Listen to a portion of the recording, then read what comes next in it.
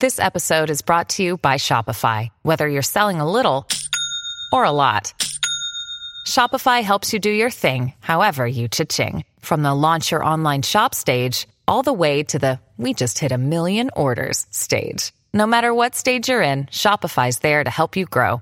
Sign up for a $1 per month trial period at shopify.com/special offer, all lowercase. That's shopify.com/special offer.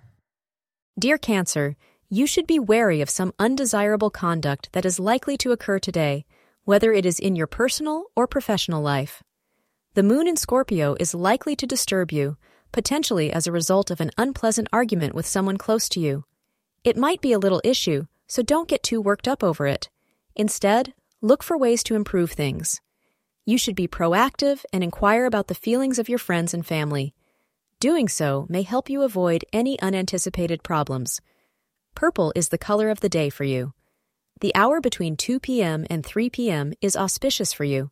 Today, the name of the game for you in the world of romance will be forgiveness.